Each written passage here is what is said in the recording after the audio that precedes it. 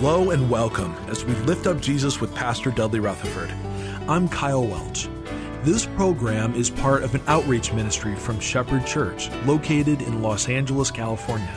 Everything we do at Shepherd is based around John 3:14 that teaches us to lift up the name of Jesus that the world might believe.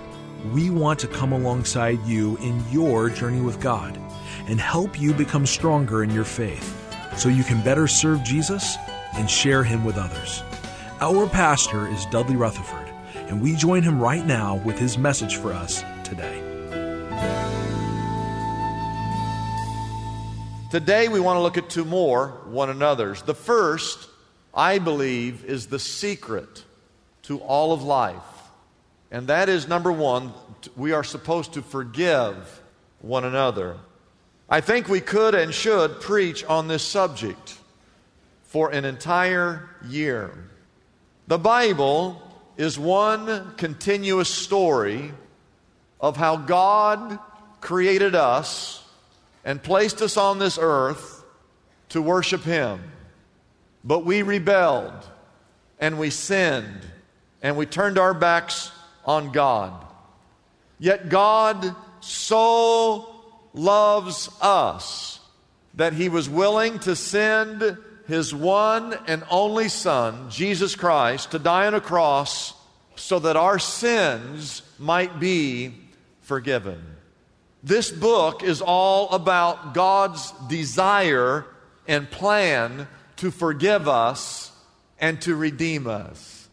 I want to share with you a verse from the Old Testament. This is Micah.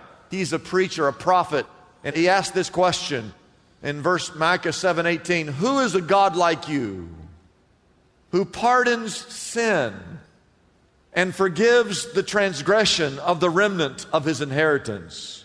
It says, "You do not stay angry forever." How many of you are glad that God does not stay angry forever? But He delights to show mercy. Verse 19 says, "You will again have compassion on us, and you will tread our sins underfoot, and you will hurl all of our iniquities into the depths of the sea." Can anyone say, "Thank you, Lord"? Thank you, Lord, for taking our sins and throwing them to the depths of the sea. And then I want to jump to a verse in the New Testament. This is right before the cross. Jesus hasn't died yet. And right before He goes to the cross, He meets with His disciples in a little room. It's called the upper room. And there for the first time He institutes what's called the Lord's Supper. And here's what it says. And Jesus said these words in Matthew 26, verse 28. He said, "This is my blood of the covenant. My blood is going to be poured out for many for the forgiveness of" what? Sins. And then He goes to the cross. He just said, "I'm going to pour out my blood for the sins of many." And then He goes to the cross. He dies. He sheds that blood as an atonement for all of our sins. Now, after He comes down off of that cross, He's buried. 3 days later, He resurrects. Before He goes back, He meets with His disciples again. These are His words. The Bible says in verse 45, He opened up their minds so that they could understand the Scriptures, and He told them, "This is what is written, that Christ will suffer and rise from the dead" on what day? The third day. And here it is, verse 47, "And Jesus said, and repentance and forgiveness of sins will be preached in His name to all nations," starting right here in Jerusalem. How many of you are glad that that message has been preached? And so then Jesus goes up into heaven, and then the book of Acts begins. And the disciples do exactly what Jesus said would happen. I want to read these verses to you real fast. In the book of Acts, chapter 2, verse 38, Peter said, "Repent and be baptized, every one of you, in the name of Jesus Christ, for the forgiveness of your sins." 3 chapters later, in Acts chapter 5, verse 31, it says that God exalted Him to His own right hand as Prince and Savior, that He might give repentance and forgiveness of sins. In Acts chapter 10, 5 chapters later, verse 43, the Bible says that all of the prophets, not some, but all of the prophets testify about Him, that everyone who believes in him receives forgiveness of sins through his name. And then you come to Acts chapter 13, verse 38. Therefore, my brothers, I want you to know that through Jesus the forgiveness of sins and is proclaimed to you. And then you go into the epistles, Ephesians chapter 1, verse 7. Paul writes, in him we have redemption through his blood, the forgiveness of our sins in accordance with the riches of God's grace. This entire book is God providing salvation through Jesus Christ and the forgiveness of your sins. Is there anyone here who can give testimony that God has forgiven you of your sin? Is there anyone here who can give testimony to that? So we understand that this book is about God forgiving us. Well, then we come to our verse, Ephesians 4. Because this talks about love, forgiving one another. Like the story turns. And here's what Paul writes to the church in Ephesus. He writes, be kind and compassionate to one another. Here it is, forgiving who? Each other. Now watch this. Just as Christ forgave you. In other words, you're to take the forgiveness that God has given to you and you're to forgive one another. There are 122 verses in the Bible that have the word forgive in it. Of those 122 verses, 100 talk about vertical forgiveness. Those are those verses I just read. But 22 of the 122 verses talk about horizontal forgiveness. You and I forgiving one another. Are you with me? Now, of those 22 verses, 19 of the 22, write this number down, 97% of the 22, if you read the verse, it's still connected to the vertical forgiveness. In other words, our ability to forgive is connected to what we have learned, to what we have experienced from Christ. I got to say this. I know this is difficult for some of you because some of you have really been hurt. Deeply. You've got scars. You've been hurt so bad. People have lied to you or abused you or tried to ruin you, slander you. They've stolen from you. They've mistreated you. It's real. It's not something that we've made up. There are those here who are truly hurting. And we talk about, well, you're supposed to forgive one another. It's like, hey, I don't know if I can do that. Listen, it's only possible if you understand what Christ has done for you. Here's another verse where the horizontal forgiveness is connected to the vertical. In Colossians 3, verse 13, it says, bear with each other, forgive whatever grievances you may have against one another. Forgive as the Lord forgave you. Our ability to forgive each other is tied to us understanding the forgiveness that we have received. In Luke chapter 6, verse 37, there's all kinds of verses that talk about that we need to forgive and you will be forgiven. In other words, as you practice forgiveness, God continues to forgive you. That's a difficult verse theologically to understand, but my point is that our horizontal forgiveness is tied to understanding what Christ has done for us on that cross. Now let me give you a couple things. The Greek word in this text, this particular word is the word pharizomai, is how you pronounce it. The word for forgive means to show favor.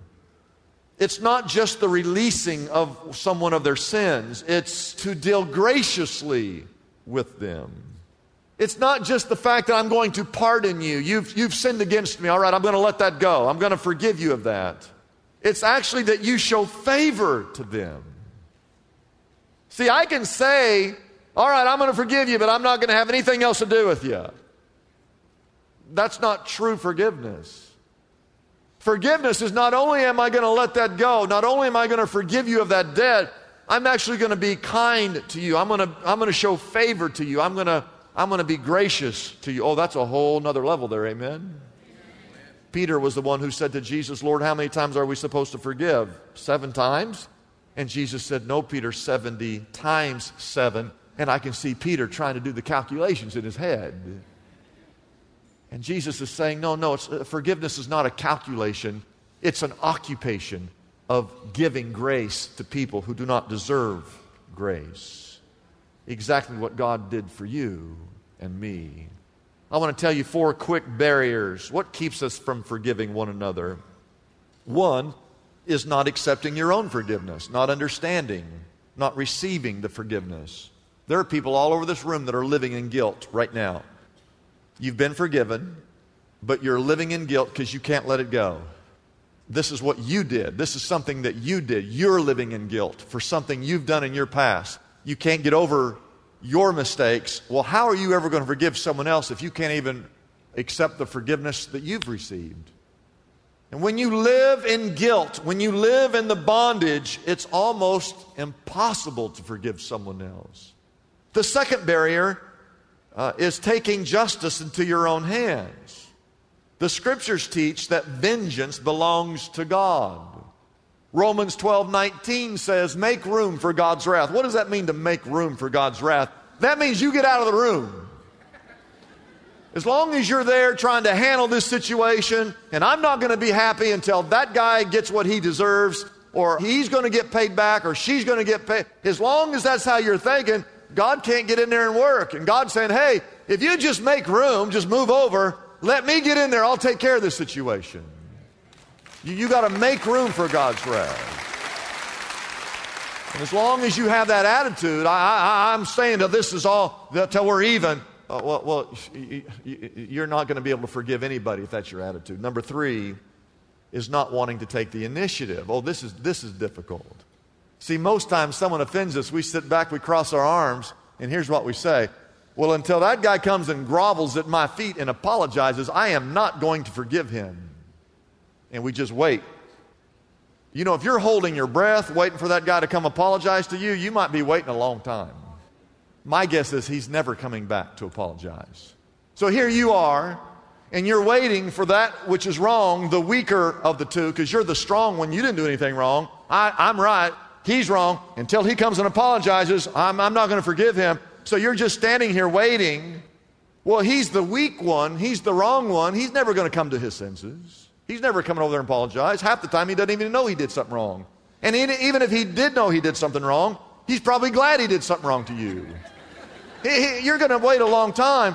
The Bible says the strong is supposed to go to the weak and make amends.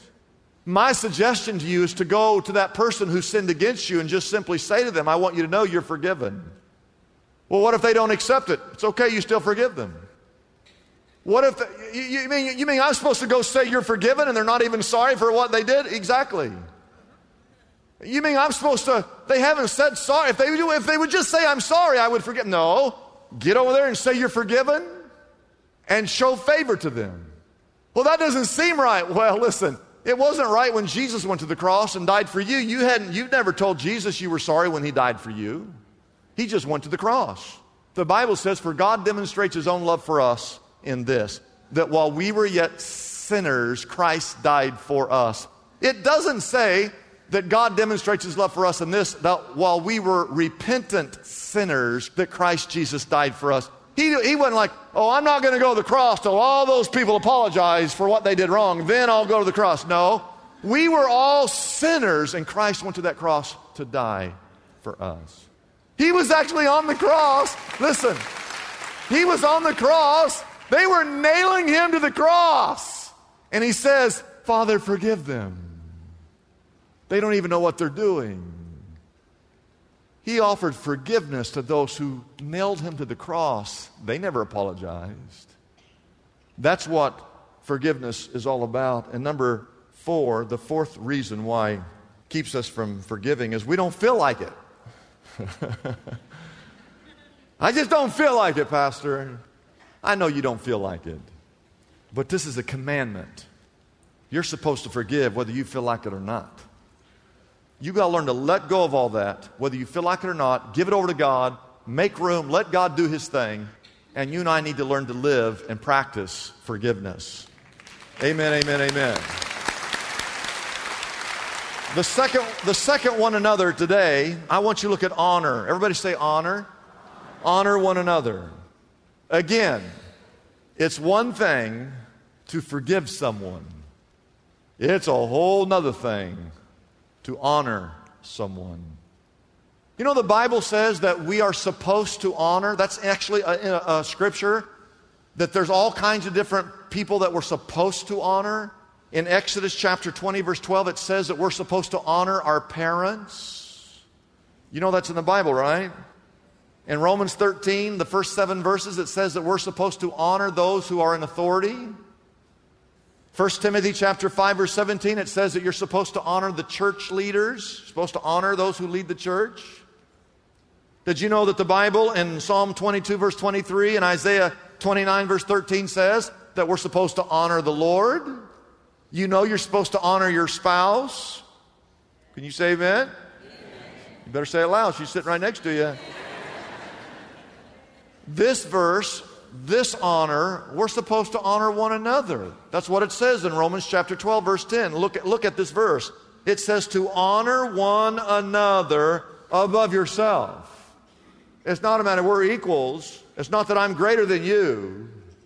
I'm supposed to look at you and honor you above myself. Do we do that? Here's what the word honor means. Write this down. It means to show respect. It means to consider precious or of value. It means to put others first. You're actually supposed to look at those around you and put them first, above you. You know, I looked in here today. I look across this crowd. We got all kinds of people sitting here. We have Jews and Gentiles. We have blacks and whites, Asians and Latinos. We have rich. We have poor. We have young. We have old. We have Republicans. And we have Democrats sitting right next to each other. Can you as a Democrat look at a Republican and honor them above yourself? Can you as a Republican look at a Democrat and hold that Democrat higher than you? Honor them above you. We have men and we have women. We have what I call little sinners and big sinners.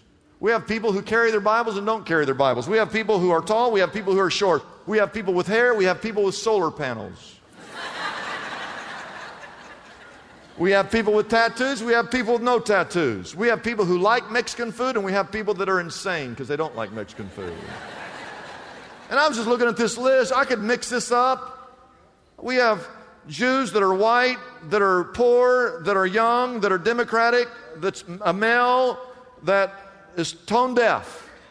And we've got Gentiles that are black, that are old, that are Republican, a woman who roots for USC, who carries a Bible and is short. I mean, I could mix this up. The point is, when you walked in here, there is no one exactly like you. The question is, can you welcome them? Can you be kind to them? Can you forgive them if they've sinned against you and actually show graciousness towards them? And can you honor them above yourself? Now write this down. The greatest example of that is Jesus. He's the greatest example. Philippians 2, your attitude should be the same of that of Christ Jesus, who being in the very nature God, did not consider equality with God something to be grasped, but he made himself nothing, taking on the very nature of a servant, being made in human likeness, and being found in appearance as a man. He humbled himself and became obedient to death, even death on a cross. God left the glories of heaven and came to this earth to suffer and die on a cross for you. Shouldn't we not be able to honor those around us if he honored us in that manner? And the greatest example besides the cross is when Jesus washed the feet of the disciples in John chapter 13. Oh, listen. Jesus, again in that room, he gets a towel and he gets some water. And he gets down on his knees and he begins to wash the dirty feet of the disciples. And when he's washing the feet of the disciples, one of the men that he washes is a man named Judas, who's going to betray him in just a few hours for 30 pieces of silver. He washes Judas's feet. And then he goes right down and he gets Peter and he washes Peter's feet. In just a few hours, Peter will curse and deny that he even knew the Lord. He washes Peter's feet. And guess what? If you were there, he would have washed your ugly, stinking, filthy feet. Because that's how he rolls. That's how he rolls. And if he rolls that way, guess what? You and I should roll that way. Let's stand and bow our heads forward to prayer. Father, in a world, in a nation that is divided, that is broken, what we need is to understand how you have forgiven us for the tens of thousands of times that we've done wrong or stepped out of bounds. And yet you continue to love us and continue to pour out your mercy and your grace and your kindness, your graciousness upon us. And one person offends us and we forget who we are and we lash out, and then we begin to hold hostage that person who's offended us. And it's not right. It's not becoming of a Christian. The same grace that we have received, we should share. The same mercy that we have received, we should share. The same forgiveness that we have received, we should pass that along.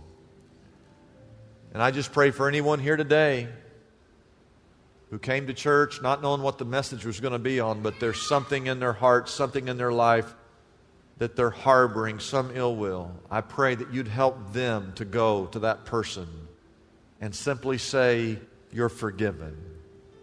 And not only are you forgiven, but I want you to know that you're loved. And you're always welcome to come hang out with us at church and as we study God's Word. And I just want you to know that the only way that I can forgive you is because I'm just passing on to you what the good Lord Jesus Christ has done for me. I pray this in Jesus' name, and all God's people said, amen.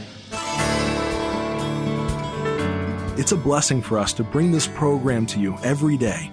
We exist only by our faithful partners who support us through their prayers and financial gifts. If Pastor Dudley's message has been a blessing to you, we would like to encourage you to consider joining in partnership with us so we can continue to be here every day to bless others with this important ministry. Your gifts, whether large or small, are greatly appreciated and go directly to help keep us on the air. You can find out more about supporting us by calling our toll-free number, 888-818-4777. That number again is 888-818-4777. We have operators standing by and ready to take your call. You can also support us by going to our website, liftupjesus.com/reach. That address again is liftupjesus.com/ and then the word reach. Wouldn't it be great if there were accessible answers to our spiritual problems? Just like there's a smartphone app for calculating a tip or getting directions to a local store. Most of us have heard the phrase, there's an app for that, popularized by the creators of the iPhone. Well, God has an app for the common problems faced by Christians everywhere. Are you stressed out? God has an app for that. Problem with crude language or gossip? Struggling with prejudice? Brokenhearted? Anxious? Or depressed? God has an app for that too. Pastor Dudley's book, God Has an App for That, is available now for a gift of any size to the Lift Up Jesus ministry. This helpful resource can be yours right now by calling our toll-free number, 888-818-4777. That number again is 888-818-4777. You can also get God Has an App for That on our website, liftupjesus.com. That address again is liftupjesus.com.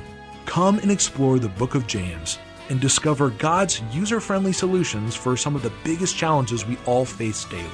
Get your copy of Pastor Dudley's book, God Has an App for That, today.